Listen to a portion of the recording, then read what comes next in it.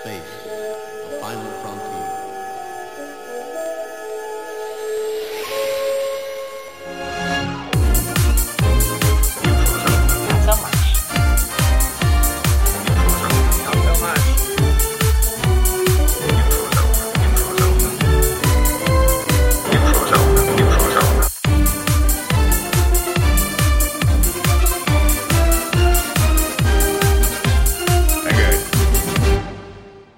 There's a voice that keeps on calling me. Down the road is where I'll always be. And every stop I make a new friend. Can't stay for long, just turn around, I'm gone again. Ladies, maybe tomorrow I'll want to settle down. Until tomorrow, I'll just keep moving on. Do-do-do-do-do-do-do. Welcome to episode 28 of Not So Much the Neutral Zone. I have not thought of that song in years. I was not even expecting it. I remembered the lyrics. Now here's the deal. We're doing City on the Edge of Forever, or as I like to call it, the sexiest hobos. Wrong, they are not sexy in the slightest. 100. But actually, the entirety of the plot of City in Forever is actually revealed by the lyrics of the Littlest Hobo theme song. Yeah? You're totally right. There's a voice that keeps on calling me. That's the guardian of forever, calling them. Not mauling. Down the road is where I'll always be. So, you know, they're on a 5-year mission to explore space and the universe. Also, and they're from the future. So they're down the road. Yeah. Every stop I make a new friend. Which is true. We do have a new person every week. A new lady in soft lighting. But they can't stay for long. They just turn around and they're gone again. Yeah. In this instance, she turns and they vanish. Now, maybe tomorrow they'll want to settle down, but they can't. Also tomorrow, they're from the future. Yeah, what exactly. drove this witty and just amazing insight, Corrine? I had a flash of, brilliance. I'm also As I was watching this, trying to think of a different subtitle for this episode. I'm like, these guys are the sexiest hobos I've ever seen. Wrong, they're I'm not dying sexy. to know which of the two of them you think is the German Shepherd. She thinks it's Kirk. No, I think German Shepherds are very work-driven and loyal and dedicated. So in this scenario, the littlest hobo is Spock. Always on the outside. I have to agree. Never quite fitting in. Yeah. Anyhow, welcome to the Littlest Hobo podcast. This is not how I was expecting this to go! Don't worry, American friends who have no idea what we're talking about. I'm going to embed the YouTube video of the Littlest Hobo theme because that is an experience that we want to share with you. It is. Plus, you'll understand the City on the Edge of Forever just that much more. Yeah. So anyways, welcome to Not So Much the Neutral Zone, a Star Trek podcast by ladies where we talk about Star Trek loudly and at great length. I am your host, Corrine, who makes brilliant analogies about the Littlest Hobo, and I'm joined as ever by the fabulous Kim. Hello. And the perfectly adequate Ari. I should get better than adequate today. I brought you donuts. They were not Tim Hortons donuts, so you're still getting adequate. Yeah, adequate. All right. Adequate. I even agree with her today. Adequate. You did adequate. And we are talking about, I think, the most critically acclaimed, fan-loved episode of the original series, The City on the Edge of Forever. It is consistently ranked number 1 in critics and fan choice. It is, by all accounts, a great piece of science fiction. Yeah. Sure. Definitely. Unpopular opinion, this is not the best episode of the original series. No, it's not the best episode of the original series. No. The one that I freaking loved with the Romulans was the best episode of the original series. I'm going to give you a high eyebrow on that, but yes, I can Appropriately, absolutely... since we're discussing Romulans. Yes, I can absolutely see how that is a better episode of Star Trek than this. Yeah. I don't mind this episode. I surprisingly did not mind this episode either, which You shock me. is high praise from me. That's amazing. Praise from Caesar is high praise. I don't think it's indeed. my favorite episode of original series, but it is a very good story. I think so. As a piece of classic science fiction, I do think it's a very good story. I think this would have worked better had it been a novel. and we got some sense of time passing. And Yeah. I didn't feel like Spock's massive computer building project / Kirk and Edith falling deeply in love happened in about 4 days. So I feel like that has a lot to do with the history of how this episode came to be. And we're going to skirt around some issues. So Harlan Ellison did the first pitch for this that is not an episode of Star Trek. Not even remotely. No. So his original pitch was that there is a Enterprise crewman who is dealing drugs. God. Okay. Yeah. He straight up murks someone named Lebec. And then he escapes down to this planet where there are the Guardians of Forever and accidentally changes the future. And then the Enterprise is turned into a pirate ship named the Condor. Okay. Yep. They also go back to 1930s New York. They are befriended by a legless World War I vet named Trooper, who dies in the episode. And according to the Memory Alpha article, they are slightly upset by this. And that in the critical moment where Edith is run over by a car, Kirk is actually paralyzed with indecision. And it is Spock that makes sure that the accident happens. And at the very end, Spock and Kirk are having their little moment, and it is said, no woman was offered the universe for love. Which is supposed to be consoling in some way. Yeah, how nice. She is dead. She doesn't care. Nope. So, second rewrite is that they were beaming down on Allison's the planet. second rewrite. Allison's second rewrite is that they're beaming down on the planet to execute the drug dealer. Okay. Because he's been sentenced to death. Oh, yes, for a firing squad. Yeah, that sounds Alrighty real then. Federation. Yeah, and at the end, he's stuck into this supernova time loop where he's killed over and over and over and over and over and over again. There's also a really fun part where Spock is insulted by humans, and Spock says, "Oh, you humans are barbarians." And Kirk says, "We should have let Spock be lynched." At this point, Roddenberry got the script and went, Okay, there's one point from this second rewrite that I am totally in favor of. I love time loop episodes. Love them. "You love a Groundhog's Day?" I've never actually seen Groundhog's Day, but I do like the Stargate SG-1 episode that is a time loop, and there is a time loop episode of Next Gen with surprise Kelsey Grammer at the end that I absolutely love. Yes, you're right. 3. Yeah. And for a while, funny story, every time my cousin came over to my house and actually sat down and watched Star Trek, that was the only episode she's seen. Every single time it She's was in a loop of watching that. Wow. Yeah, it was incredibly meta. Yeah, so at this point, Kara Batsos, who was the story editor at the time, did a rewrite. Gene L. Kuhn did a rewrite. Adisi Fontana did a rewrite. Roddenberry did, I think, 3 rewrites. And according to the Memory Alpha, only 2 lines of dialogue from Harlan Ellison's original script remain in the episode. Which lines?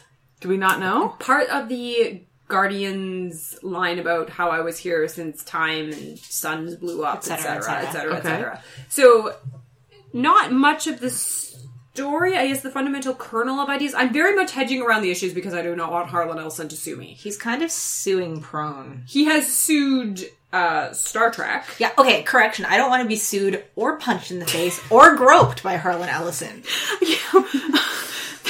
He seems like a very litigious / punchy man. Yeah, gropey. Don't forget gropey. Yes. What was the Google search that you did, Ari? So first I looked up, because I looked at the Wikipedia article, and then I searched Harlan Ellison assault, and then I did another search that excluded Connie Willis from the results, and I still got like 700,000 results.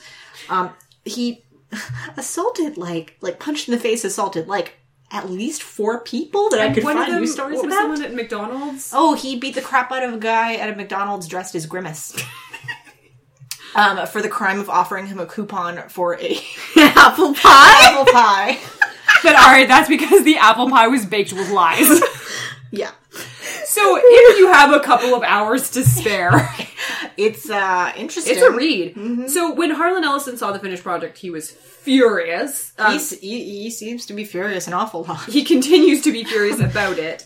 He did not want his name on the script. He wanted it to be put under his pseudonym Cordwainer Bird. Which was well known to be his fuck you pseudonym. Yeah, it's a very effective one. Yeah. So what we see is, although Harlan Ellison's name on it, the work of many hands. And like you, Kim, I found that there was some very weird jumps in it. There's very weird jumps. There's huge some incredibly clunky dialogue. And it's not the most well-crafted episode. And after hearing the amount of rewrites that it went through, I'm not surprised. No. I feel like it should have been a two-parter. I felt like it was. I argue with Ari for an embarrassing amount of minutes because I really thought this was a two-parter because I feel like that there is too much going on for one 47-minute episode of television. I agree. I think you said that, Kim, that it seemed like it took almost no time at all. Yeah. And I totally agree with that. But the thing is that you can definitely do like a single week's episode and make it feel like it takes months. I'm thinking of an SG-1 episode where O'Neill gets stranded on that planet and the Stargate gets destroyed. He's there for months. It feels like months. So it's not like it's impossible. Also pretty sure there's an episode of Enterprise where T'Pol is maybe trapped back in time, or she's telling a story about somebody who's trapped back in time, and she makes it feel you understand that it was weeks or months rather than this felt like a couple of days. There's a Voyager one. There's the episode where Picard lives an entire life. Yeah. There's also the one where Data gets thrown back to San Francisco. Yeah. There, like, can be. I'm sure that there probably is another, I don't know, original series episode, but like it could have been done, and it would have felt a lot. It felt both too short and too long, this episode at times. I get the feeling it felt too long. By the time we get at about the halfway point of this episode, it feels like everything is jumping forward at a great speed. I think that my fundamental problem with this episode is that I don't understand Edith Keeler. Yes. I don't really understand her motivation. I don't feel like she is a realized character or person. Because really at the emotional core of this episode should be her relationship with Kirk. But I didn't understand what was going on there. It's because her fundamental purpose in this episode is to act as an icon of inspiration. She's not, like, for the future, for Kirk's, like, she basically she represents everything Kirk holds dear, all of his ideals. She's not so much a person as she is just the ideas for the future that Kirk believes in, all the reasons that he believes in the Federation, and everything that he sees coming for humanity and for, Earth as it evolves over the next 200, 300 years. So she's not so that's why she's not a person, she's an idea. But I think that if you were going to do that, and that is what they're trying in a way to do, is that you had to make sure that the rest of the outside world is wrong, or that they're in opposition to it because of the core of their beliefs. Mm-hmm.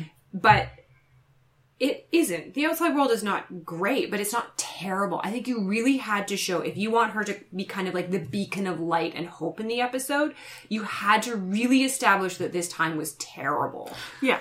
I don't think that was even necessary. The one thing for me that would have made, because she has like whatever, all the pretty speeches and everything. She sounds like a raving lunatic. Yes, she does. The problem I always had with her is that you don't know anything about her. You know nothing about her. She's a do-gooder. Fine. She runs a mission. Fine. Where does she come from? What inspired her to do this? Where did she grow up? What are her parents like? Why does she believe what she believes? We don't get a single childhood reminiscence or anything like that from her. How the war affected her. Anything. I think you really do need one or two line of backstory to get her from point A to point B. Because even if we just had that, I could have filled in the rest of it. Because, fine, it's the Great Depression. Yeah, we know what the Great Depression is like. But she doesn't feel like a real person because we don't get any personality, any reasons for her to be the way she is.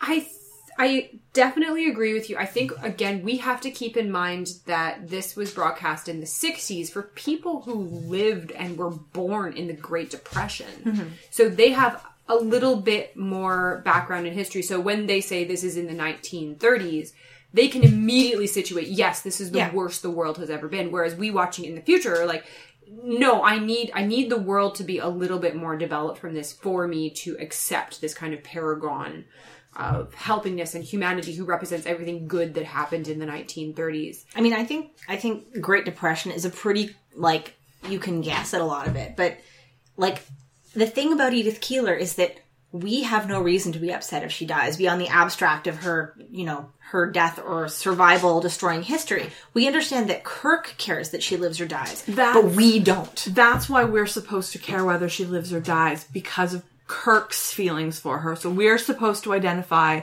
with Kirk and his great epic love for her. I don't think so. Like, I get what you're saying, Kim, but I think it's because she's a good person and she personifies the idea that they talk about, like, let me help you. That she is kind, that she is selfish, that she genuinely wants to help all of these people. I think my bigger problem, other than we don't understand who she is that she sounds like a raving lunatic. Yeah, she does. Or like she's predicting the future, which is equally strange. Yeah, she shows up at her mission and starts raving about there'll be no war and there'll be no money and we'll take spaceships to the moon. It sounds like she was hitting the bottle. Yeah. Well, I mean, and that was also the other thing that got to me about her, you know, her quote-unquote kindness and her charity towards these guys is Kirk sits down next to that guy and his reaction to her is, great, here's where we pay. And that was the price that she took from them, was a captive audience to listen to her rambling. And it started out as not a great speech. She starts off, I don't want you if you're an addict. Like, okay, who are you here to help? People that you judge to be good people? I think it's very in line with with a lot of ideas about the Depression, though. It's about people who are essentially just down on their luck. Yeah. Not and who deserved help. The deserving poor, yeah. Yeah. Sorry. I have a really hard time with her because, yeah, she does essentially hold these hobo hostages to listen to her insane future predictions. Yeah. And you can cut this out. I just need a moment to sit down and think about what I can go from here. I'm done.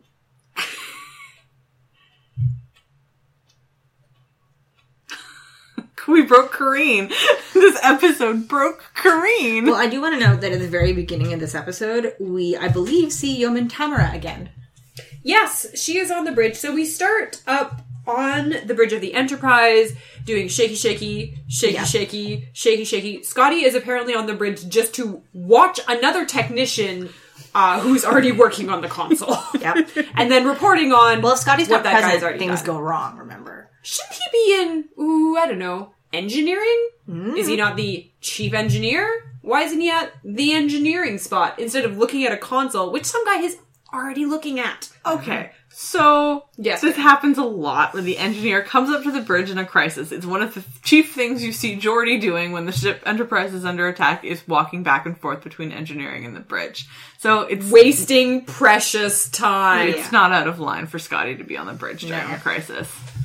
It is. He's setting a poor precedent. Yeah, apparently they're experiencing turbulence. And space turbulence. Space and time turbulence. But the thing that I really like is that Spock is mapping the turbulence. Yeah. Thanks, Spock. Space mapping tools. Yes, and then the helm explodes. Yeah. Things explode very easily on this spaceship. Possibly more easily than they should. More easily. Yeah, I would hope that they had figured out, like, circuit breakers on a spaceship. At the very least. Poor Sulu gets blown Sulu right out of his chair. Explodinated. Yeah. Explodinated. Yep. At which point, they do call for McCoy. And Kirk walks over to her and says, send Starfleet all of my diaries. Just in case we explode. Write on them, do not read until I'm dead. Yeah. Private property of Kirk. And mark this page with a big star for Admiral X so he knows where the good bits are. Yeah. Yes. And so finally we go back to poor Sulu, who's been explodinated, wearing a tremendous amount of eyeshadow. It looks so good. So on him. much eyeshadow. It is. It was an excessive amount It of was eyeshadow. excessive. It was like It's like more. theater. It was like more than Spock was wearing in this episode, and It's- Spock always gets the most eyeshadow. It's true. Well, he has to go all the way up to his eyebrows for Yeah. contouring reasons. He has more assume. eyebrow than other people. It's true. So weird. Like, It was distracting. did they not know they were on TV? It's Did they think they were extremely in the theater? distracting. Yeah, because you can see all of it. Yeah, it took a while before television makeup caught up with the fact that you could point a camera right into somebody's Yeah, face. but surely when they watched the first episode, they're like, oh, we could tone that down, I guess. Well, fortunately, it looks amazing on George Takei. Good look for him. Mm-hmm. So McCoy shows up with Cordrazine. Cordrazine. Yes, a space drug that Kirk, who is not a medical doctor, describes as tricky stuff. Oh my god, Kirk was being... Fortunately, Bones turns around and goes, "Oh, I'm sorry, do you have a medical degree in the last 15 minutes?" I really enjoyed that entire exchange, and that Kirk was like, okay, fair.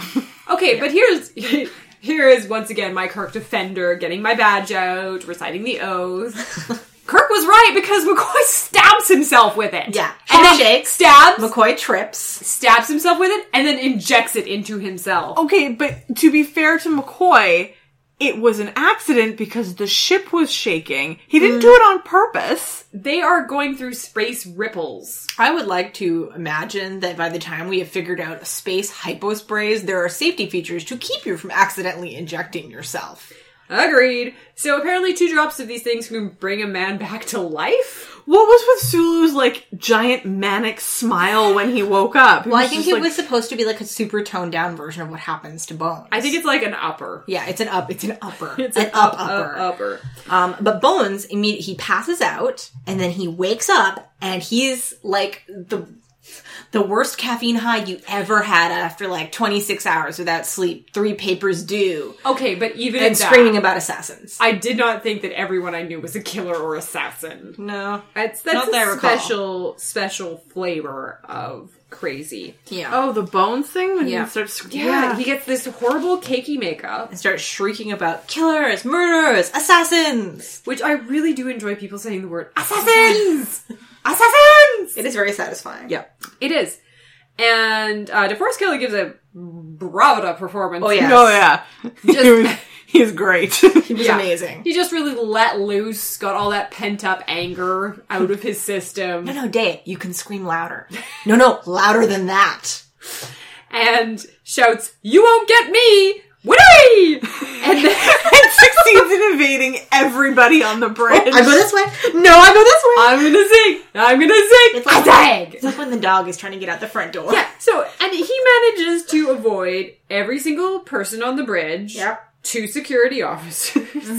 And then Cold Cox, the guy running the transporter room. I'm amazed anybody agrees to go on that shift. Okay. The transporter guy. He deserved to get karate chopped in the back of the neck. He knew there was an alert, so what does he do? He works with his back to the door. Like, whatever he was doing at that console could have been accomplished. Also, chief of security, I feel like the first thing I would have done would be to Lock down the transporters. lock down the transporters. Now, here is where we expose a fundamental flaw of the Enterprise, is that the design of the transporter room is such that you have to have your back to the door as you were working on the console. So, if I was a Starfleet engineer / architect, wouldn't you turn it around?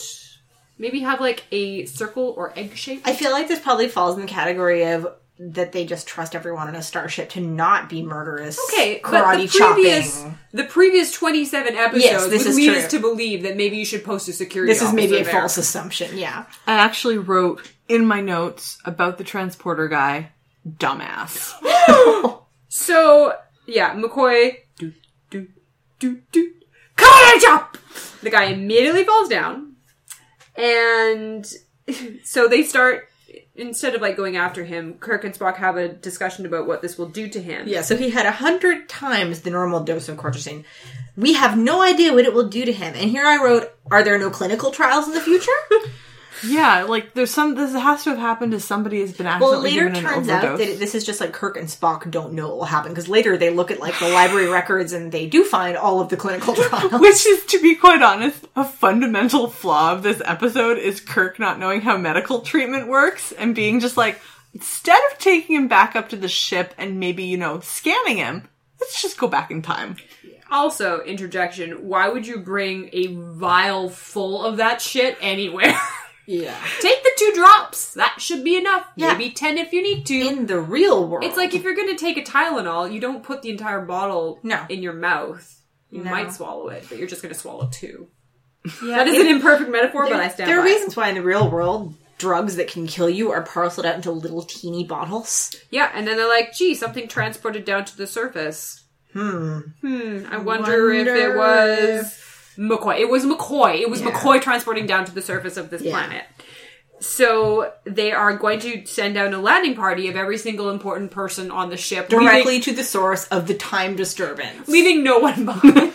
Basically, no one in the command They essentially abandon ship. So they take Uhura, Scotty, Kirk, Spock. The entire bridge crew. The entire bridge crew, leaving whom in charge? Sulu.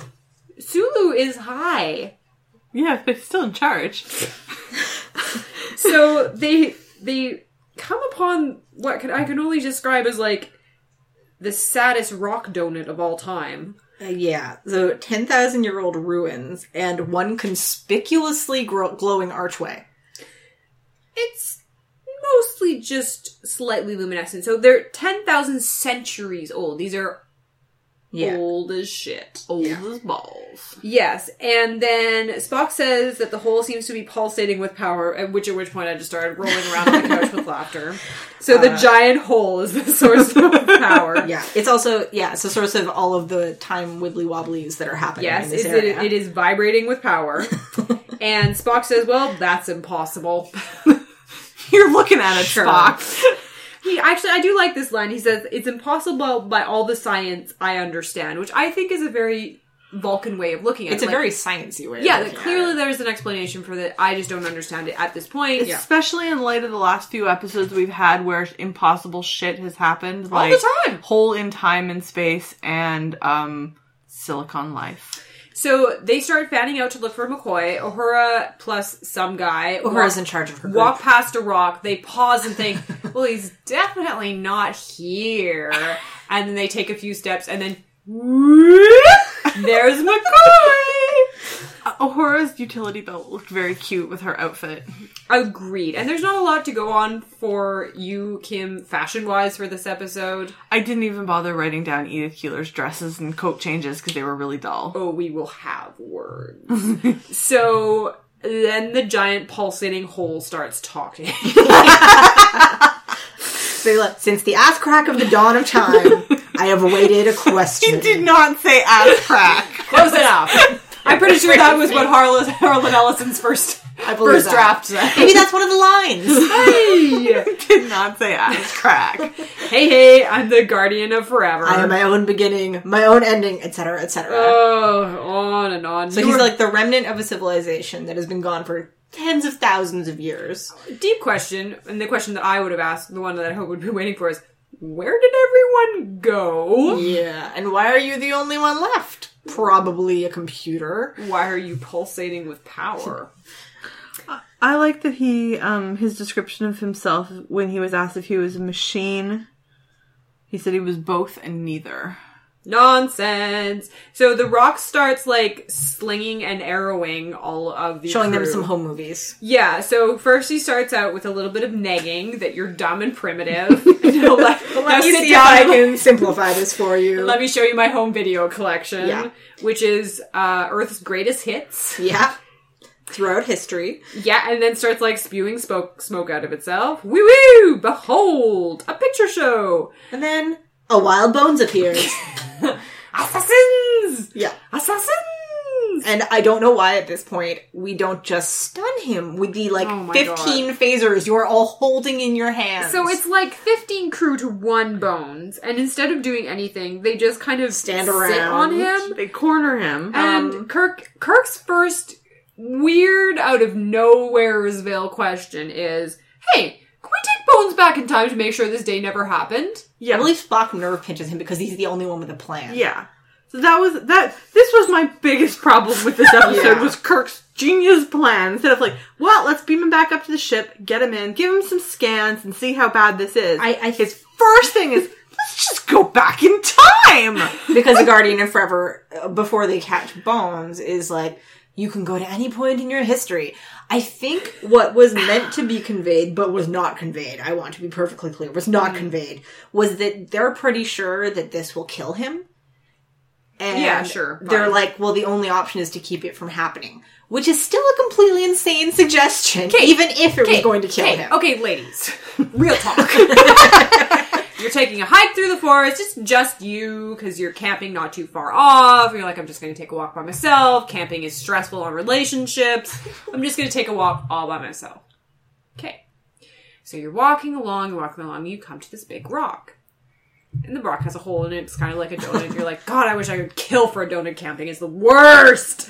A million miles from the nearest Tim Horton. And then the donut starts talking to you. It says, hey, little girl, climb inside of me. We could change everything. What do you do? Well, for starters, the Guardian of Forever was not that creepy or rapey. Also, if the Guardian of Forever showed up while I was hiking in the woods at like Alouette Lake or something, I would have to stop and consider very carefully. How do you know it's the Guardian Forever? It could be lying. It's a rock. It doesn't have ethics. Yes, which is why Kirk looks like a dumbass for being like, let's fix Bones by going back in time through this giant rock we even just if met. you accept the premise of Who going tells us back that in time. Dear Kirk. For me, the Guardian of Forever in the woods, I'd be like, wait, why is there a talking rock, first of all? Good. Second, do I believe the talking No, rock? no. How is the rock talking? Is this a science fiction situation? Is this a fantasy situation? Because those have different rules. It's true. Dear Kirk, just because you're used to people asking to climb inside them doesn't mean you should. Oh my god. So, But this is why I'm really hard on Kirk, because he makes dumb I'm decisions. also hard on Kirk. I hate you. You walked You're welcome. right into that. So they're watching its like private picture show, and it's strangely compelling. And I think The Rock actually says, "Well, just like step through and lose." I want to yourself." note that Spock's response to Kirk suggesting, we could just go back in time and fix this. Spock's response is not, Captain, that is a terrible idea. It is, oh, we can't. The pictures are going by too fast. We couldn't be precise enough. Spock. Oh, Spock. So, of course, because no one is looking at McCoy at this point, he immediately jumps in. He wakes up and leaps in. Most people do not recover from a nerve pinch that fast. But maybe it's the cortrazine. It's amazing because the way that they do this with the special effect is that he takes a running leap and then it's kind of like slow-mo, almost like Matrix-style jumpy jump, which looks very funny. They do a cursory attempt to try and stop him like, oh, no, I can't run after you. Yeah, he spectacularly fails to catch him. Yes, and so they're like, oh, bummer. Let's call up the ship. No one answers. Now, my argument would be is that because everyone on the bridge is now down on this planet, there is no one to answer the phone. Yeah. But apparently someone is supposed to be because Uhura's like, the ship's gone. And then The Rock is like, oh, everything you knew is dead. Yeah, that could totally change your planet's history. You have no past and no future. Now, Climb inside I of would me. like to pause at this moment and demand to know why they are still there. Because they're in a time bubble. Yeah. Is it because, is that it? Okay. Yeah, Yes. because they're protected by the time wave. All right, Yes. I accept that. If you've read the seminal classic Imzadi, you would know that. Yes. Get with the program, Ari. So, yeah, they're stuck in the time bubble. Uhura, in what I can only describe as the worst line delivery that Nichelle Nichols has ever had. Oh. Captain, I'm frightened. I choose to believe that she did it that way on purpose, because it's a stupid line. The only girl in the landing party has to say, Captain, I'm frightened. Well, I mean, they're totally alone. Things are going in weird slow-mo. They don't have any food.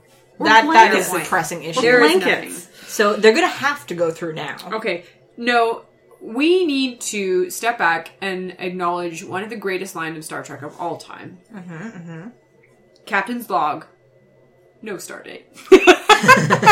Because there are no dates. There's no Enterprise, there's no nothing. And so Kirk's plan is Spock and I are going to go back in time and stop McCoy from changing history, because obviously he dicked it up somehow. And...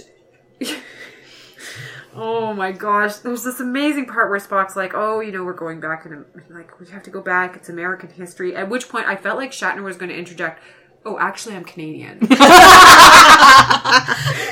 Well, in my heart he has now.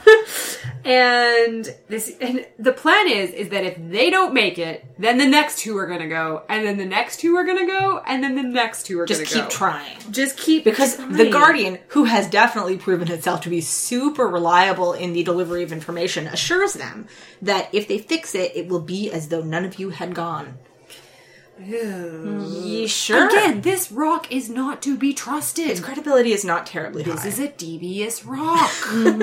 So, Kirk and Spock do an amazing bunny jump. And Scotty and Uhura's faces as they are explaining this plan are like, are you kidding? And they look at each other like, is he kidding? Oh no, we can't go back there. They're looking, Yeah, the past was terrible. Yeah, the worst. We'll just live out our lives on this planet, thank you. They won't be very long. No, so they bunny jump onto the Miri planet. This is definitely the Miri planet. It's the exact same backlog set. set. It's the same backlog With set. less The dust. Andy Griffith show of Miri and Return of the Archons. Yeah. Okay. Awesome. And we're in the middle of the Great Depression. My only regret about this scene Yes. is that they at no time had to explain away their Starfleet uniforms as their pajamas. People stare at them, but we don't get a single person asking, what the hell are you wearing? I'm just mostly thinking of the episode where Data goes back in time to San Francisco, and someone's like, oh, the missus kicked you out in the middle of the night. Let's get you out of those pajamas. By far, that is not the weirdest outfit to come out of the 1930s. No. At anywhere. But Spock immediately starts covering his ears, which is adorable. Yeah. Adorable. Yeah. And Spock says, I will be difficult to disguise. Yeah. And Kirk says, we will explain you. Yeah. We'll find some way of explaining you. Spock can't wait to hear this. Based on what they come up with, I'm really glad they went with hat. Yeah. I love essentially this whole back in time friendship shtick. Yeah. I could watch forever. Yeah. I would love to watch Kirk and Spock get stuck in different points in history for 10 seasons in a movie. This is another thing that I wish we had actually felt the passage of time on. Like, why make it a week? Why not make it a couple of months? It would have felt better. No, it was awesome. They shared friendship. They were roomies. They were roomies. They were work buddies. They had one shirt between, one shirt each. Which they stole off of the fire escape. Kirk leaves Spock at home a lot to do all the grunt work while he goes out romancing the lady. Also getting the groceries. Yep. He's a good provider. Immediately after they, where they figure out where they are and Spock's hiding his ears, like almost immediately upon arrival, they're almost hit by a car.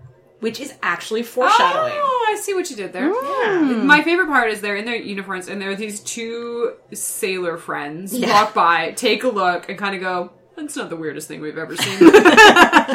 So yes, they decide to steal some clothes off of the same fire escape ladder as Miri. Yeah. The exact same one. Nice. And Spock Well, would you is build more than shocked. one fire escape ladder if you didn't have to? That's so true. He's shocked. Theft, Captain? At which point Kirk immediately turns into Robin Hood. It takes him 2 seconds. Yeah. Steal from the rich, we'll give back to the poor later. The clothing is just asking to be stolen. Yeah. They're the worst thieves in history because I'd say They basically hits the ground immediately. and there's a cop. Who just uses cop sense. Yeah. At which point Incompetent criminals. Kirk launches into his explanation, which Was not asked for. Yeah. For Spock, not for why he's stolen some clothes. no, doesn't feel the need to explain that. He just No. thinks that should be obvious, but he decides to explain Spock. And he's had not very long to think of this explanation. Which so is, this is what he comes up with. Oh, God. Yeah. My friend is Chinese. Obviously Chinese. He got into a rice picking accident. This will be easy to explain. Then there were some American plastic surgeons. Missionaries. So, yeah, they were in the 20th century for 2 minutes before getting arrested. Yeah. This is an amazing explanation. 100 points, Kirk. And then Spock, who has had enough of this, just nerve pinches the cop. Well, the way they get to nerve pinch the cop, though, is like, well, there's like, they know what the sexism's like. They're like, yeah. I can't believe your wife sent you out looking like that. You are so untidy. And he's like, what? And they nerve pinch him. It's like you've got that sexism down immediately, guys. I was impressed by, like, the silent communication that followed the terrible cover story, where Kirk just sort of looks at Spock and starts being like, your wife, blah, blah, blah. And Spock's like, oh yeah, okay, and nerve pinches that guy. I would like to believe that every friendship has a plan to deke out cops if you have to. I have a plan, don't you? My plan is to never break the law. Do we have to come up with a plan, though, for, like, every conceivable time era we could be thrown back into? Like, what if we end up with, like, Americans, like, when we look like crazy suffragette ladies? I think we've watched enough Leverage that we could do a good, like, misdirect and escape sort of thing if we absolutely had to. If it was a life and death situation where we were thrown back to the Great Depression. I would last 2 seconds. Do you know how much grits those people ate? It's disgusting. So... the other part that, again, I'm going to throw my spanner to the works is why I think this episode could be better is that I really would have liked Kirk to be a, like, 20th century aficionado, like a big fan. Like, there's a little bit of it, but I wanted him to kind of, like, geek out about being there. Like, he's on the mission, but he's also really excited to be back in history. Well, there's actually a kind of a running joke that he knows nothing about the 20th century. I actually really like that he didn't know that much about the 20th century, mostly because I'm thinking forward to every other character who has coming up in Star Trek at some point who has some sort of affinity for something about 20th century America. Do they usually end up betraying their entire ship in order to be with someone from the 20th century? Not betraying their entire ship, but like you have Tom Paris who knows exactly what to do in 1996, and you have except he's wrong about a lot of stuff. Yeah, but like for comedic effect. Because apparently the 90s are the worst time in history for that. I don't know. I really appreciated that he actually knew nothing about history. Like I was like. That is fair. So they escape the one cop, but immediately another cop is following them. Oh, yes. The policing system in Chicago is incredible at this time. Was this Chicago? It was Chicago and Ellison's original script, but the final one was New York. That bridge looked like New York. It's New York. That was definitely New York. That was the Brooklyn Bridge. I am 100% sure. Pause so Corinne can Google. Oh, Corinne. Fine, New York.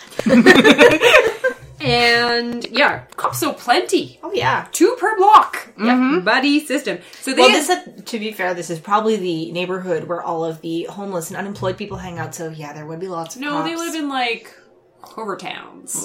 This is where the mission is, so...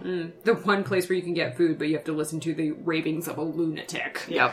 So they immediately find themselves into the basement, which I would like to pause, and there is a great bureau in that room. There was a lot of furniture in there that I wanted to steal. There was a lot of really nice furniture. Yeah. You could move into that basement very comfortably. I don't do basement suites, but I would definitely move that furniture out of that basement into my nice, like, second-story flop house. That you can pay, what, like $1.50 a week for? 15 cents a day. Oh my god. It is a nice bureau, but it's like green Suddenly and it's it has too some real. like red edging, and it was so nice. There was some really nice pieces in there. Yeah, anyways, so they're in the nicest basement of all time. Yeah. And Kirk turns to Spock and says, "You were enjoying that. Sometimes you seem quite human." And Spock's like, "There's no need to be insulting." So they immediately dress up as sexy lumberjacks. So there's like the red plaid shirt, the toque, the skinny pants. Literally all they needed was a full bushy beard, and you could drop them into like Vancouver today and they would fit in. You could drop them into my dreams, Cam. Give Spock a mustache. They'd make amazing hipsters. Leonard Nimoy is so tiny. Like, he's a very slender man. You could put him inside of a toaster. So, oh my god. So Kirk immediately starts trolling Spock in that you need to make a computer, and Spock is like, "Oh, out of what?" I think this is the start of, essentially, we are in the prehistoric ages. Yes, knives and bearskins. Kirk essentially Tom Sawyers him. Yeah. They have this little conversations like, how do we know Bones will... Like, there's no guarantee Bones would have ended up in this city. Like, he could be anywhere. And Spock does this weird little speech that talking about, like, currents in history and the fixed focal points in time and space. And apparently New York is super important, which we all knew, I guess. But the currents in history thing sounds a lot like the Doctor Who fixed point in time thing, which is also nonsense. But I'm going to let it go for narrative purposes because it does work here. And yeah, then he starts demanding to know how long is it going to take you to build a computer? In the 1930s. Yes. Spock says it's impossible, and then Kirk just essentially games him. Oh, I'm sorry. Is that too complex a problem for you? Sometimes I just expect too much from you, Spock. I love all the friendship bits in here. They get along so well in this episode. I heart it so much. And then Joan fucking Collins shows up. Yep. Mm-hmm. She sachets down the chair, and Kim, and I know you didn't notice the fashion, but amazing eyeliner, but she is dressed as a maid in the shortest skirt that the 1930s has ever seen. I think it was supposed to look like a nurse's uniform. Yeah. She's not a nurse. No, but it's sort of a... It is way thematic. too short. Well, it's knee length. Way too short. So she immediately takes a look at these two sexy Who the lumberjacks. fuck are you? Yeah. Yes. Basically. And she's like, oh, I will keep both of you. You guys are the sexiest hobos I've ever seen. But Kirk is, like, super upfront for her. He's like, yeah, we were hiding from the police because we stole a bunch of stuff. A weird thing happens to Kirk where he's unable to lie to her. Because she's some kind of alien from the future? Well, her soft lighting is apparently ultramagnetic and magical because he's instantly telling her the truth. Yeah. I mean, he doesn't actually give her any leading information, but he's like, oh yeah, we were running from the cops because we stole all this stuff that we're wearing. Again, taking the Robin Hood metaphor, she's Maid Marian. Oh yeah. Mm-hmm. Yeah. Maid Marian was a little more proactive, though. I like that I did sort of enjoy in a hilarious way that her reaction to these guys broke into my basement after stealing a bunch of stuff is, oh, would you like a job? Yeah. For 15 cents an hour. It seems so low. I know it's probably tragic. Okay for the time, but I'm like, so low. Well, it probably wasn't that great for the time. She offers them a job, and Spock's like, how much? At what rate of pay? Yeah. And he's like, I need it for my hobby. My hobby is tubes.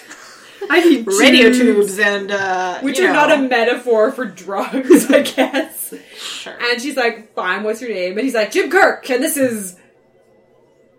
And again, he freezes. Yes, he cannot lie. What did he say? I don't even remember. Spock.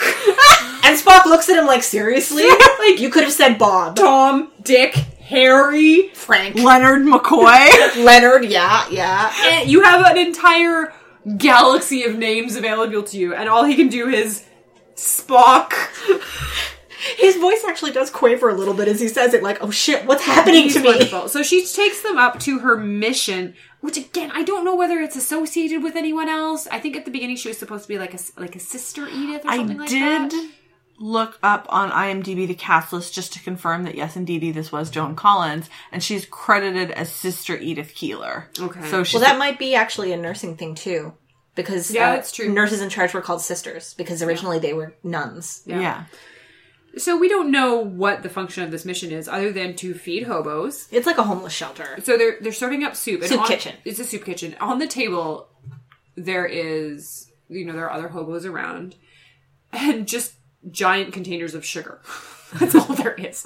No salt, no pepper, just sugar. So apparently they're serving them a sugar soup. So yes, the deal is that the hobos have to sit there, they get their soup food for free, which is great. She also kind of hooks them up to flop houses and jobs in return for the ravings of a lunatic. Yeah. So one of the other hobos starts talking smack about her, how she's a goody two-shoes. And one of the hobos in one of my favorite moments is like, if she really wanted to help a fellow in need. And Kirk just says, shut up. That was amazing. That was probably my favorite Kirk thing that has ever happened. Yeah. It's a great He should do that more moment. often. It's a great moment. He just does not have time for your sexy Her speech is very crazy. Okay. I've got the whole thing in front of me. Do you want me to?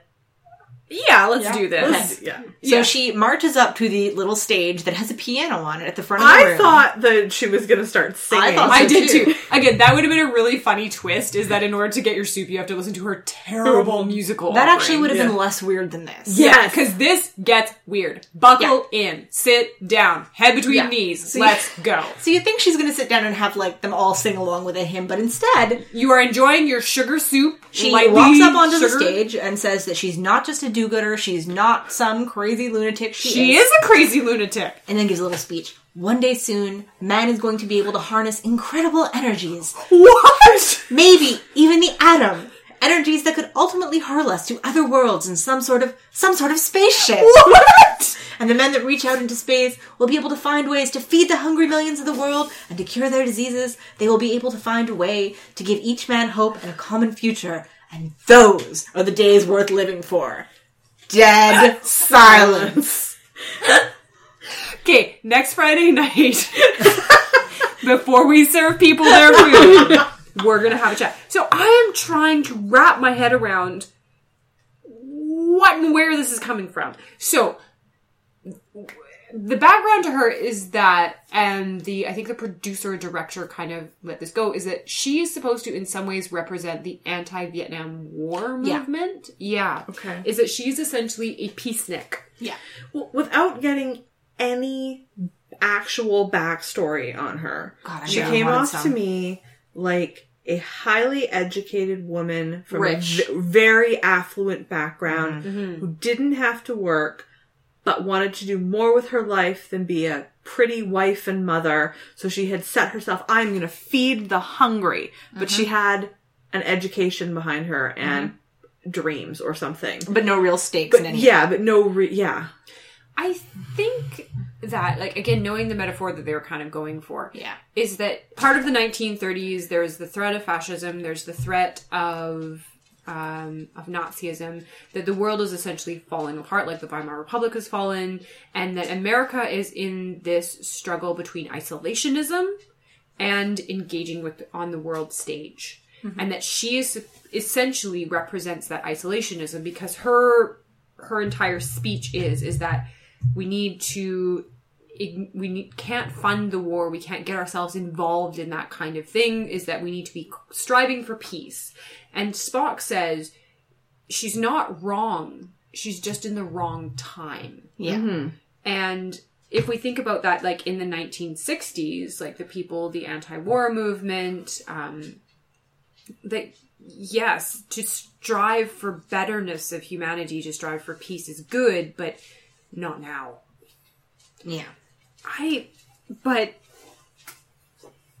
talking about harnessing the atom to a bunch of hobos who just would like to have some soup, please, seems a bit out of place. And I think, Kim, what you're picking up on the fact is this is Joan fucking Collins. Yeah. Yes. Who is Jackie Collins' sister. Yeah. Yeah. You didn't know that? No, I honestly did not make the connection. I did not have much of a vested interest in either of them. But yeah, Joan Collins, British bajillionaire, star of The Stud, The Bitch, and Dynasty. Yeah. And that she does, no matter what she does, she cannot do chav. No. At all.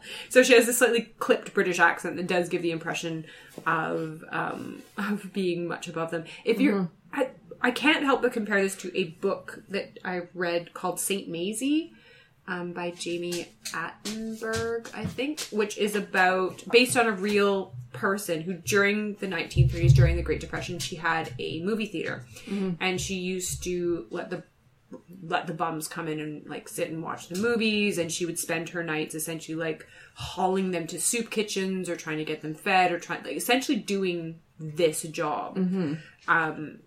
But you really understood her, whereas I don't understand her motivation for getting involved at all. No. Other than she just wants to have a captive audience. And by captive, I mean captive. Yeah. They are trapped. They are prisoners of soup. They work for her. Yes. They get their food from her. She finds them shelter.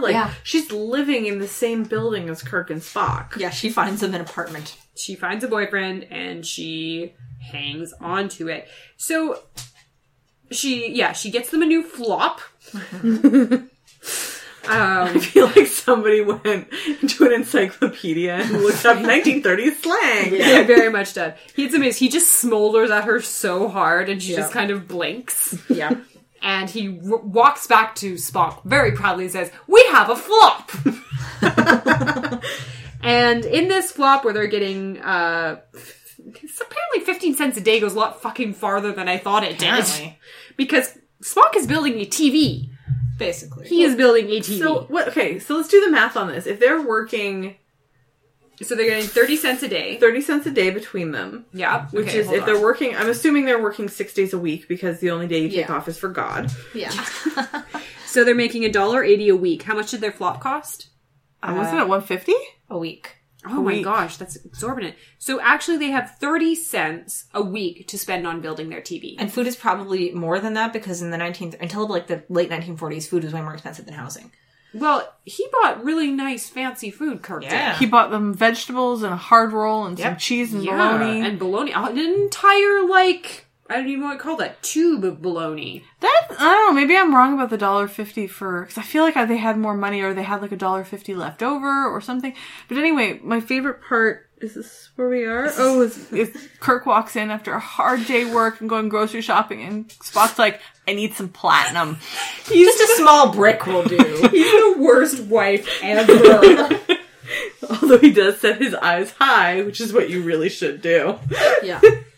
And Edith shows up. Just wanders in. What the hell are you doing, Spock? Apparently no one can lie to her because he's like, oh, I'm building a mnemonic memory circuit. And she's like... With stone knives and bearskins. Because they have this little argument where Spock's like, you expect me to work like this. What am I supposed to do? Yeah. Well, okay, though, the reason that she did run in, though, was, I suppose, nice and kind of her. Oh, yeah. I can get you good-paying work, 22 cents an hour. Okay. For 5 hours if you leave right now. 22 cents an hour. This seems like it was at the end of the day. Yeah. For 5 hours. Okay, so that's $1.10 to add to their 30 cents. They had $1.40 to go buy platinum. I do not think that would have been sufficient.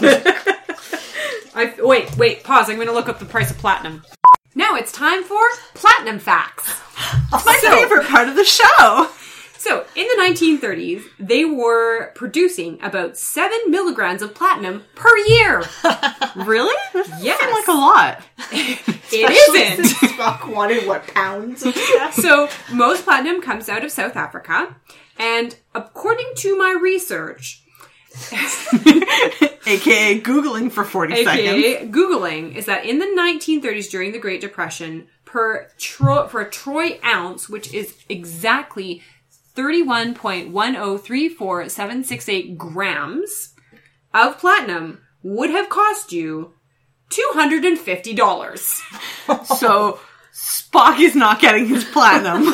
So Spock is going to be waiting for a lot of Christmases for that to come under his tree. But that's okay, because while they are doing, I assume, the good-paying work that she got them... It's sweeping floors in a slightly sketchy-looking room where two guys are fixing clocks. They are fixing clocks with some precision tools, which Spock spots from across the room and says, hey, Captain, we should definitely steal those. Are they supposed to be made out of platinum? No, they're just tools. They're precision tools. He didn't have any. This was where the weird cuts start happening. Yes. Yeah. Because, you see them looking at the tools, then you cut to Spock picking a lock, then you cut to Edith Keeler walking in going, you guys stole those tools! Yeah, which is supposed to be time later because they're, shoveling coal into a boiler or something. Yeah, I thought that they had thrown the tools inside of the fire to melt them down because they were made out of platinum. No, because Spock says... But, as we learned in our platinum facts, that most platinum is used in transportation. Yes. Because, all of these weird jump cuts happen, and Edith storms in on them where they are apparently working in a boiler room or something, and says, you stole those tools, and Spock says, it's cool, I would have brought them back tomorrow. And she's all set to kick them out. And Kirk's explanation is, well, when Spock says he'll return something, he definitely will. And she's like, oh, well, perfectly sensible, thief away. And she's like, okay, fine, I won't fire you on the condition that you walk me home. That's a totally normal, sure. Again, this was the point where I came up with my amazing metaphor of the sexiest little hobos. The sexiest hobos. Edith. I wrote it at least 4 separate times in my notes for this episode. Edith, he is a hobo. Yeah, but he's a really sexy hobo. Yes, with very clean hair, I will admit. He has clean hair, and he really doesn't bother buttoning up the top of his shirt. I wrote down here, I'm just actually looking at my notes. I wrote, Kirk smolders her into not turning them in. Essentially, Yes. Would Also, work. this is the some really nice observations by Edith about Kirk and Spock, because she says there's something funny about you two, because she wants him to walk her home so that she can like interrogate him, basically. Like, what the hell is up with you two? You're weirdos. You're in love. And she says, you two don't belong here. There's something strange about you. You're and out of Spock place. says, you're out of place. And Spock says, where would you estimate we belong, Miss Keeler? And she says, you at his side. Which made him sound like a dog. It did. Like the littlest littlest hobo. hobo. I think that she's casting it in a military superior officer, Sure, fine, inferior whatever. officer kind of thing. Because she or- says, yeah, whatever, a dog.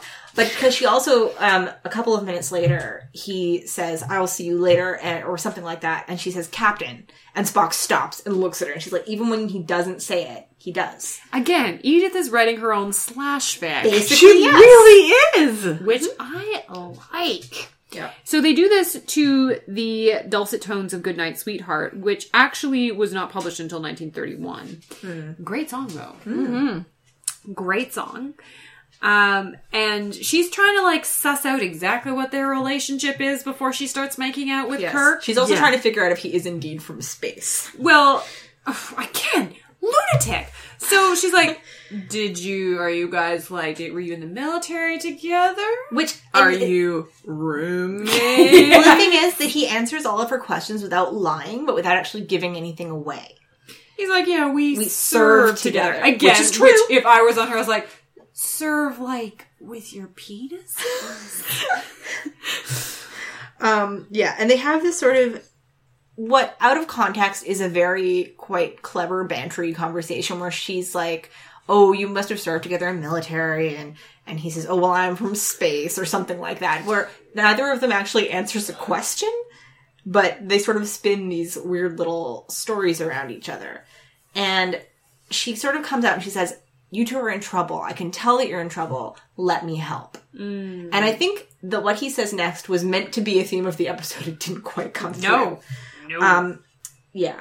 And he says, let me help. Because she says that several times throughout the episode. 100 years or so from now, I believe a famous novelist will write a classic using that theme. He'll recommend those 3 words even over I love you. Which is kind of like socialism. Yay. Wait, But, is there a famous novel? I think it's an in-canon book because because she's like, oh, really? And who will write it? And what will it be about? And he points up into the sky and he says, and I think he means this to be joking, but I'm sure it's factually true. I'm sure it's factually from true. another planet. But he expects that she will take it as a joke, which she kind of does, apparently. No, because and he says, she's you see that lunatic. little star in Orion's belt? A planet orbiting that star. And it's like a best-selling novel. And I tried to find out if this is a book that gets mentioned again in canon because I vaguely remember something about a star in Orion's belt in a novel, but I can't remember any details. I'm sorry, guys. I failed you. Your Trek knowledge is inferior. Yeah. So, at this point, I worried a little bit for Edith because, grant you, he is the hottest hobo in Hoverville. Of all of the hobos that she Incorrect. sees, Hottest hobo in Hoverville. Incorrect. really, compared to all the other hobos that we've seen in this episode? Really? Kim, who is your top hobo? Spock? Carrying on. Anyhow. Spock gets the computer working. Yeah, For a second. He sees that... Okay, he's accessing these files? From the tricorder. From the Yes, tricorder. I was while they were on- completely yeah. unclear where No, he he's was. picking up the television signals before television has been invented. Because while they were on the planet, he was recording what the Guardian was showing, and he was Okay. like, "It's going too fast," and that's how they figure out where to jump through. Is that he was recording with the tricorder, and he was Right. slowing it down so they could figure out exactly where to jump through. But they have no way of accessing those records because this was 1967 and no one had worked out the idea of having an output on the same device that took your inputs. So he had to rig up a new screen for that, which is what he was building the computer for. And he sees a headline that says, "Social worker killed," and it's Edith Keeler. Yes. And then everything explodes in the most colorful way I've ever seen. It's a rainbow of explosions. Yeah, because that's his first try, and then Kirk comes in, and they pull up another article with more detail. He says, Captain, I have some bad news. No. So we get the two conflicting timelines explained at this point. So we get one, the altered timeline in which they now reside because Bones came back or did or is about to change something, where Edith Keeler ends up conferring with FDR about poverty and peace and basically sparks a pacifism movement that changes the course of history. First positively, because she gets super famous and the United States becomes ultra peaceful, but ends up delaying the United States' entry into World War II to the degree that, how do they describe it? Hitler wins! Hitler wins! Yeah. Basically, it allows Germany to develop our nuclear program and take over the world. How do they describe it? They describe it as Hitler wins! Yeah. And so Spock says, Edith Keeler must die. Yes. Which is the name of my next band. Oh my god, that is such a good name. That is a great name. Edith Keeler must die. That is a punk rock name, Tim. Yeah. That's awesome. So metal. So yeah, in the original timeline, the one that led to them existing, she dies in a traffic accident. Yes. I really love that she's the key to defeating Hitler. Yeah. Or well, Joan Collins is the key to defeating Hitler. I want that on a t-shirt. Yeah. So Kirk does not like this version of events at all. And of course at this point the computer goes and burns out. So here we go to a horse and buggy, and I was so confused as to what was going on, and then I realized, oh, it's the milkman. Like, who is this dickhead driving around his buggy in the morning? Yeah. Milkman. And then it's Leonard McCoy, milk snatcher. No. The hobo steals the milk. Yes. I wrote down a jerk hobo because the building to which that milk was being delivered did not look particularly ritzy, and that poor person now is down a bottle of milk. They should have probably been up early barely enough afford to pick up their milk. What about the poor French-Canadian lumberjacks whose clothes Kirk and Spock are now wearing? Agreed. It's the Depression, man. Yeah. So McCoy bunny jumps out of the future, screaming, "Assassins!" Mm-hmm. The hobo was already having a really bad day, and it's just gotten worse. Oh, the hobo's having the worst day. So literally of his life, as it turns out. And McCoy kind of creeps up upon him. What planet is this? The hobo drops the milk. Yes, and runs away. And Bones runs after him, screaming the least reassurance I've ever heard. Don't run! I won't kill you! That's exactly what I wrote. That is not reassuring. Oh, that was the best. That was probably my favorite part of the whole episode. I won't kill you! Yes. Edith and Kirk are either on the same romantic walk or a new romantic walk. Or the longest romantic walk ever. She is today theorizing about the moon landing, and he laughs at her, straight up laughs at her face because, she's predicting the future. This is really freaking me out. She's a witch. She's a witch. She's like, we're gonna reach for the moon. See, that also would have been a better story. So true. She's like, how do you know? She's like, I can feel it. They'll take all the money they spend on death and spend it on life. Oh, sweetheart. I would say that you're in for a big disappointment, but... Yes. So, McCoy, the poor hobo guy's like, I've been down this dark well before, the everyone drinks the wrong wood alcohol. Yeah, you just gotta, sleep it off. He's like, where are we? The constellations seem the same as Earth. And he is blotchy at this point. Oh, yes, very blotchy. Blotchy and very sweaty. And acting his butt off. He's then grips this guy by the balls and is like, feels enough! Yeah. He feels the guy up! Then he does a cement pole dance. Yeah, and then he starts freaking out because he's like, oh god, 20th century hospitals, they were the worst! Which is actually something he continues doing in later Star Trek They canon. had needles just like the one he stabbed himself with. Stitch people up with, garments. They sew people like garments. Yeah. Good line. And then he faints. Yeah, and the bum's just like, ooh, I'll just take my hat and rob you. Your phaser. Which, I'm sorry, when a crazy guy passes out in front of you on the street, the only reasonable thing to do is rob him.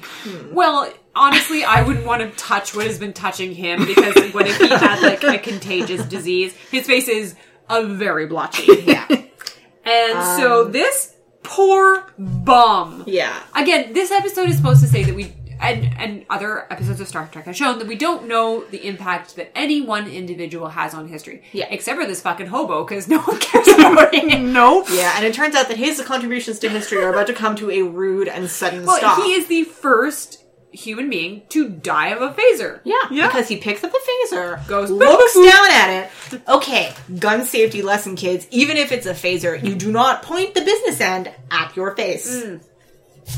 Don't point the business end of anything at your face unless it is a consensual act. Yeah. So, McCoy looks terrible. Yeah. I can't say this enough. And Kirk is having his little, like, existential crisis. Is that, I need to know if she lives or dies. I need to know what to do. Spock's like, the first time building this took me 30 hours. While you were, like, romantic walking with Edith Keeler. It's true. Kirk does not help a brother out. Kirk and Edith, like, I mean, milkman deliver milk in the morning. So those Yes. two were literally wandering around to New York all night. Unless that was just a really poorly communicated time jump. I think it probably Or they was. just walked around New York hand in hand. Until the sun came up. Oh, it's so beautiful. Or Sure. they found a park bench to bang. I think that's Shut up, very their love was unlikely.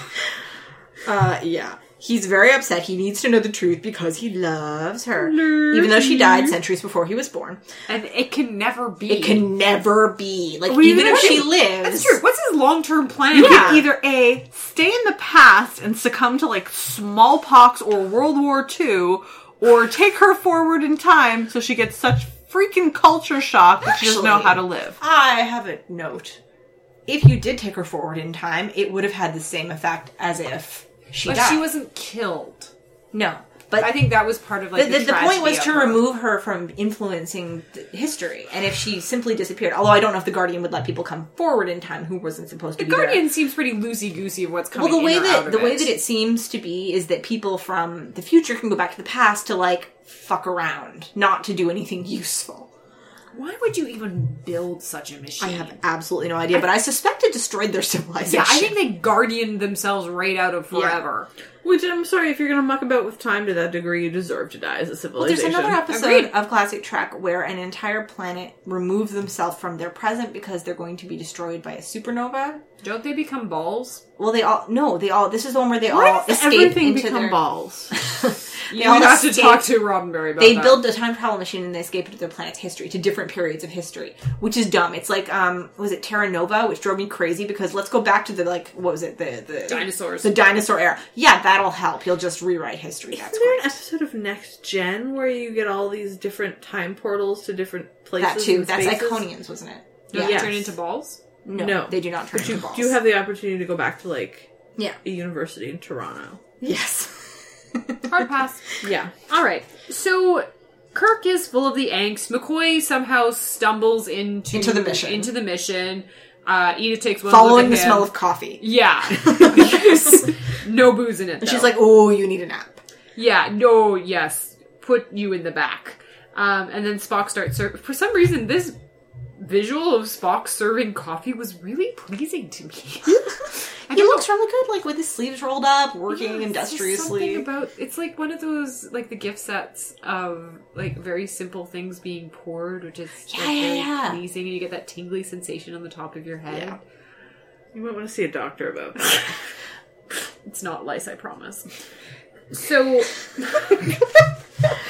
So Edith is supposed to die. And Yeah. Kirk says, I'm in love with her. Kate, no, you're not. Yeah, no, you're not. You've known her like 4 days. This is where we get the explanation that Edith Keeler's Yeah. death stops Hitler. Yes.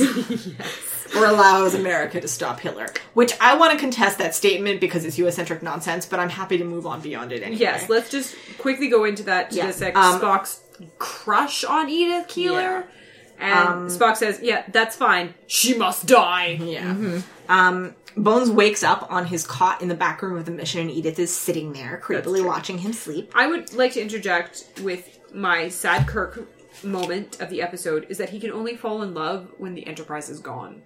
Oh, that's really sad. Literally never existed. Yeah, that is the only way that Oh he my can fall in god. love. He doesn't have the responsibility of being captain anymore. No, exactly. Well, that's depressing. You're welcome. Anyways, so McCoy is a sassy mofo in this episode. He also thinks that he's hallucinating. He which does. probably Or gives that him a lot of free aliens rein. have him. Yeah, he thinks that this whole thing is like a fake, like a museum piece. It's just there to trick him. Yeah. But he's very pleasant about it this time when he wakes up. He's like, where am I? I was going to ask where am I, but I don't think I'll ask because the answer will just mean that I've lost my mind. See, like, this is what I'm talking about, the whole thing with Kirk being like, the only solution is to go back in time. Like, no, he just needed a nap and a couple of hours to recover, and he Apparently was a cup fine. of coffee, yeah. Yeah, a cup of coffee, a nap, and he's fine. Kirk Yeah. overreacted with the Then back in it time says thing. it's like 1930 something. It's 1930. Yeah, and he's been talking about like starships, blah, blah, blah, talking about the future in this very concrete way. And she says, I have a friend who talks like you. Would you like to meet him? And Bones says, I'm a surgeon, not a psychiatrist. Introduces himself and as like, I think He gives name and rank. he gives name and rank. And she says, please don't take this the wrong way, but that does not look like a Navy uniform. And he's like, that's okay. That's okay, dear. I don't believe in you either. So Kirk saves Edith from the stairs. Yes. And Spock gives a little... Spock is like not He's okay watching with that. his arms crossed. He looks like the jealous wife or the Yeah. jealous like father watching Yeah. his daughter and his son go off. It's like, you need to let her die. Yeah. Millions will die if you follow your heart. Stop being chivalrous. Yeah. Should you have saved her just then? And he's basically like, this is Spock being gentle. It's like, you really need to reconcile yourself to the fact that she has to die or the world never happens. Edith Keeler must die. God, such a good band name. Oh, I kind of want to stitch that onto the back of a jean jacket now. Yes, and I will definitely wear it. I would buy 2. Yeah, Edith brings Bones the paper. He's convinced himself it's a hallucination, but he seems to have, like, come out of the Cordrazine rage. Yes. Which is good. And she's going to a Clark Gable movie, she tells him, with her young man, with her young hobo. young- That was adorable. My Yeah. young man is taking me to a Clark Gable film. In the 1930s? Anyhow. But, which is, all of this is so sweet and so innocent. And so they're stepping out together. And she's like, oh, I have this nice guy this nice crazy drunk in my side room. His name is McCoy. And Kirk grabs her and says, McCoy! And then he looks across the street and runs and says, stay there, don't move. Yells for Spock. Yells for Spock, and they go to McCoy, and she does not follow orders and starts to cross the street. They're having their happy reunion, hugging and backslapping. Oh. And then there's a screech of tires and a scream. Oh no, it's worse. The Yeah. car is coming towards her. McCoy sees it and starts to Yeah. run to help her, and Kirk Stops him. Yeah. That was heartbreaking. and Yeah. McCoy says, you killed her. Don't you know what you just did? Yeah. And Spock says, believe me, Doctor, he knows.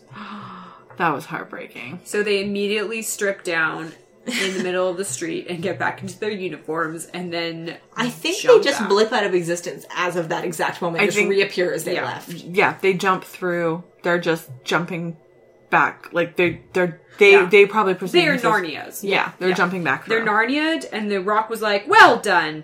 Many such journeys are possible. Join me in my pulsating hole of power. Would you like to play a game? Yes. Don't say pulsating hole of power. And Uhura's like, okay, let's beam up, because apparently the ship is here. And Yeah, Kirk's, and Scotty says you've been gone like 3 seconds. he Narnias them. Yeah.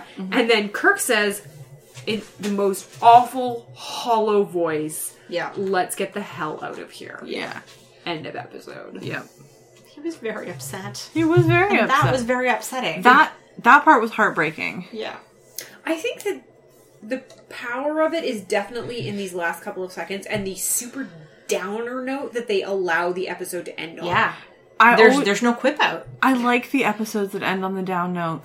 Of course you do. We have established that you like super depressing things, but Yeah. it is right that it lets the episode's emotions end the way that they should. The way that human beings There, would. Yeah. there is no way for this to be a happy story. No. Absolutely not. So you just let it be the story that it is, that it's powerful enough to stand on its own. I mean, that's, I think, the central part of this that is a strong story is that there's really only one way this can end. It's a self-fulfilling prophecy in a way. It's like, yeah, okay, well, Kirk's gonna fall in love with her because she's, like, goodness personified and everything that he believes in. But in order for everything he believes in to exist, he cannot have her. He cannot have anyone. Again, No. I don't understand what his long-term plan was for this relationship.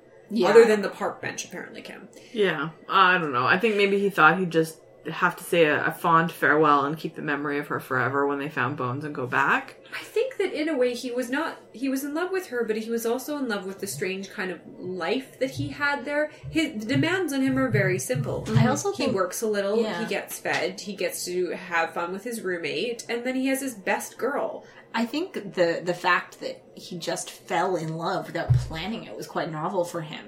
Like, having pleasant feelings that are uncomplicated by responsibilities or general horrors are probably quite unusual for him. Yeah, well, and the I- idea that he can just drop into a situation, fall in love, and it feels good Yeah. is bizarre for him. It is because he doesn't have the weight of the Enterprise Yeah. down on him for the entire time. He's absolutely, within the confines of this universe, free. He's a real boy. Until he realizes that he has all of time and the future of humanity weighing on him, and then people die. And And if he screws up, the Nazis will win. Yeah, exactly. which is No pressure. a lot to kind of have on your shoulders. Yeah. Yeah, it's a... The ending is the best part, where he has to put aside his selfish need, or not really selfish, but put aside his needs, his desires, for the betterment of society. But it's like every single episode for him is that for a moment he gets to forget that he is a captain. That he gets to play act at being a real boy.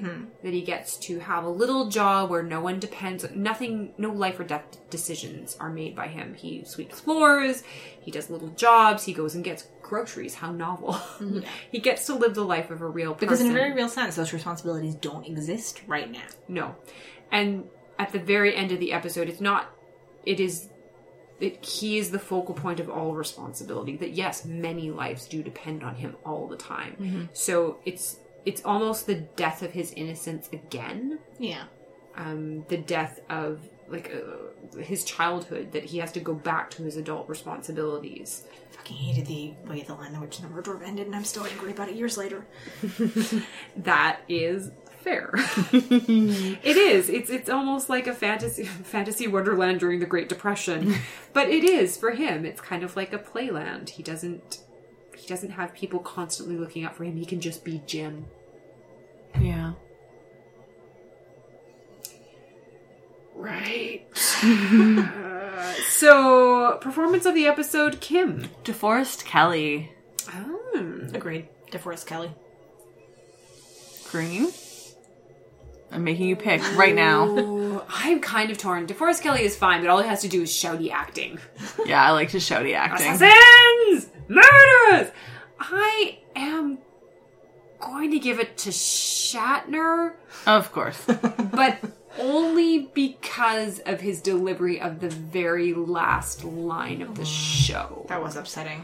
I thought it was a very good read on it, and Shatner has said that this is his favorite episode of Star Trek. He's also said that other episodes are his favorite episodes, but this is one of his favorite episodes of Star Trek. And I understand why. Like, there's a lot for him to work with. It tells a very simple, I guess, on the surface story, and he gets a lot to do with it. Yeah. No, that's a good episode. Yeah, life lesson, Kim. Edith Keeler must die. That is an amazing band name. So good. Ari? Time travel is not the answer to your problems. Agreed. Just generally speaking. So true. Mine is that some hobos are apparently expendable. More expendable than others. Yes. Kim, your count. 2 deaths. Edith and the phaser bum. Or phaser bomb. Ari, your count. Let's see. We have 3 ladies. Yeoman, Tamara, and Uhura, and Edith. Yeah. That is all of the ladies in this episode. The only other people in this episode are a few cops and bums, who are all men. There was the two ladies who saw Kirk and Spock and were like, They're clearly hobos from the future. You're in the hobo neighborhood. they were wearing some big hats. And 4 people of color. All right. Well, I don't know, guys. Like, this is supposed to be the best episode of Star Trek. Is it all downhill from here? No. No. I don't think it is the best episode of Star Trek. No, I think it's not the best, I but think it's good. For certain qualities, it is the best episode of Star Trek, but I don't think it's, like, the best episode of Star Trek. It is a good story. If if it weren't a Star Trek episode, I would call it a better story. But I like the time travel episodes, almost all of them. So... That's true. It is not the best because we still have a floating Space Lincoln to look forward to. Oh, God. We will see you next time. Bye. Bye.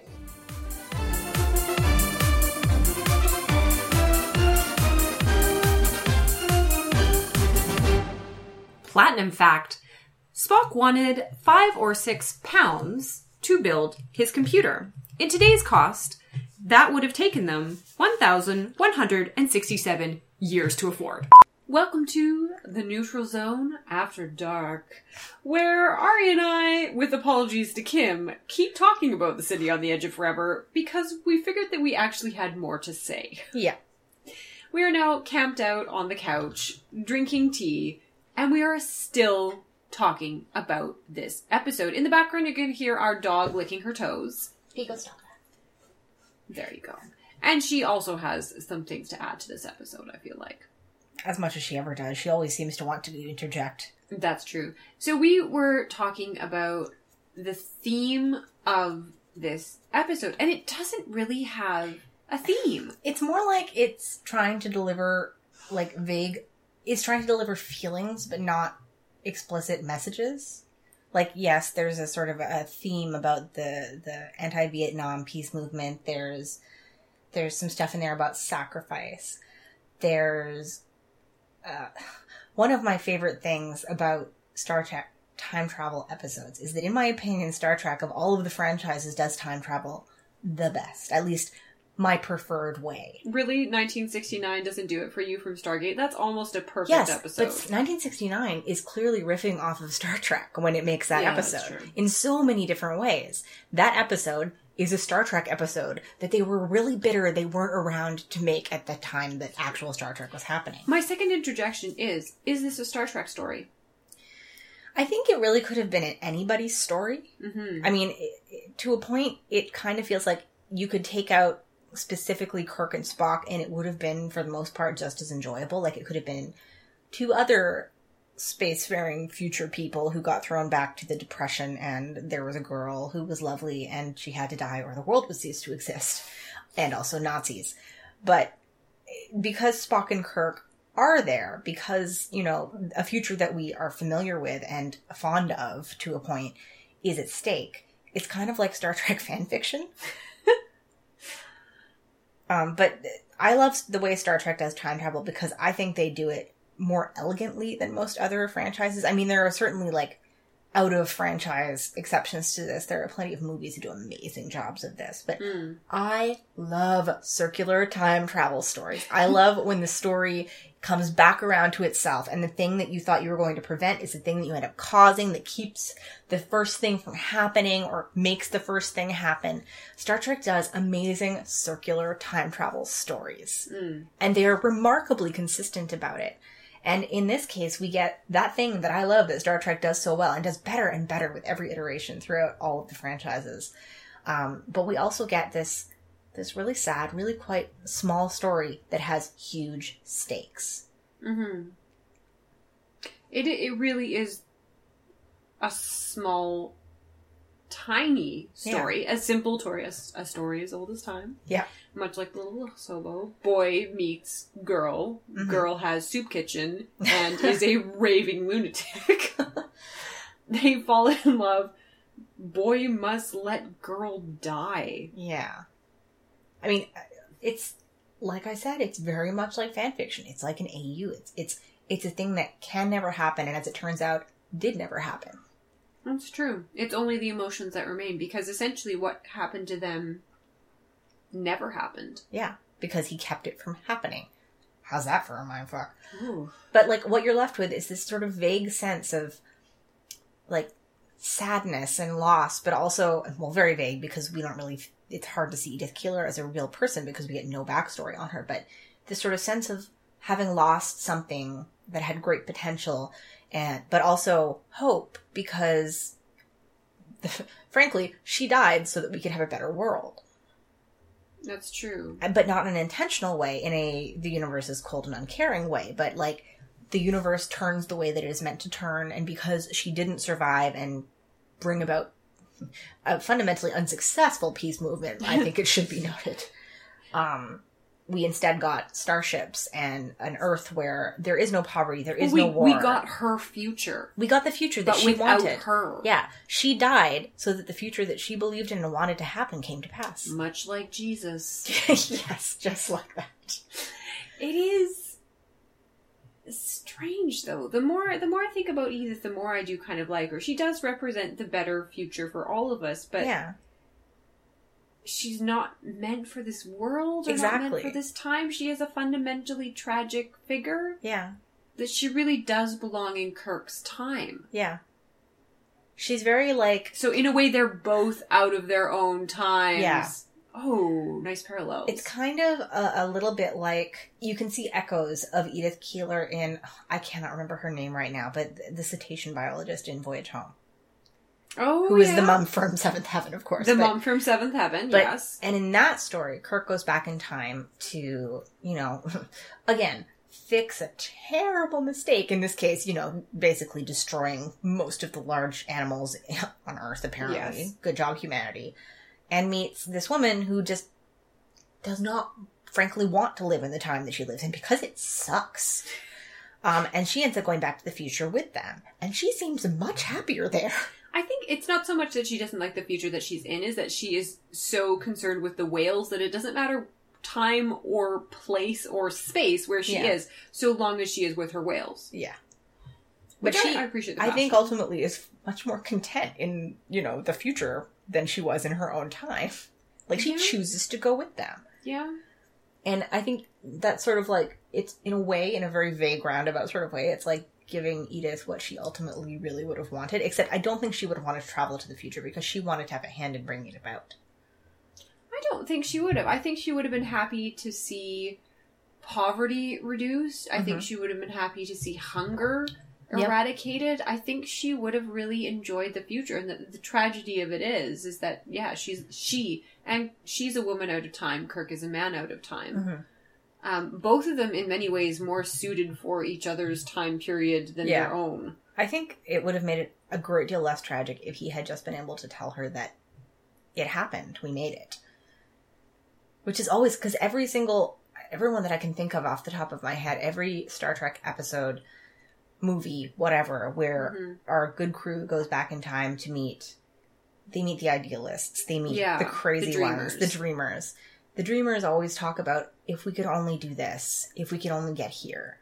And only very rarely do they get to tell them, we got there, we did this, we made it. They usually give them a little, hint. Wink. Yeah, and it's, the thing is that it's a wink that is being made towards the fourth wall. Yeah. And that's, again, it's very Star Trek, it's very Roddenberry. It's turning to look at the camera and going, it's going to be okay.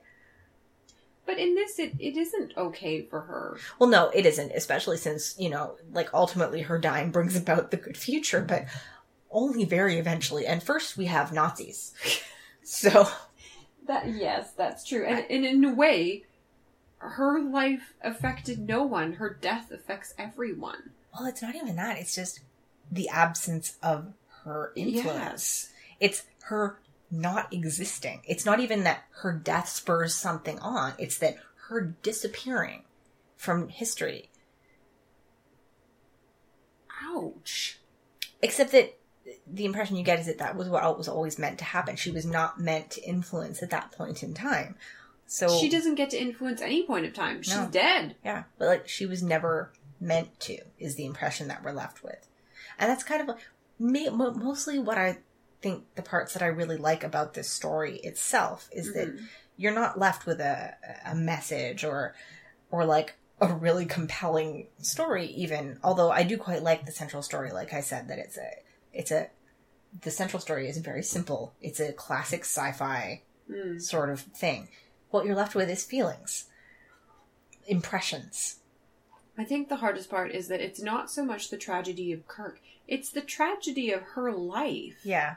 Her life where she is constantly trying to affect goodness and change in people and present them with an optimism. Like at the end of her bizarro speech, it's eventually about hope. Is that if we don't succumb to despair, if we give up on spending all of this money and our effort on war, is that we can achieve greatness.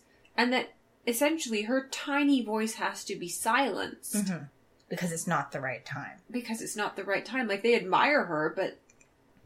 Well, there isn't a positive spin on that, though.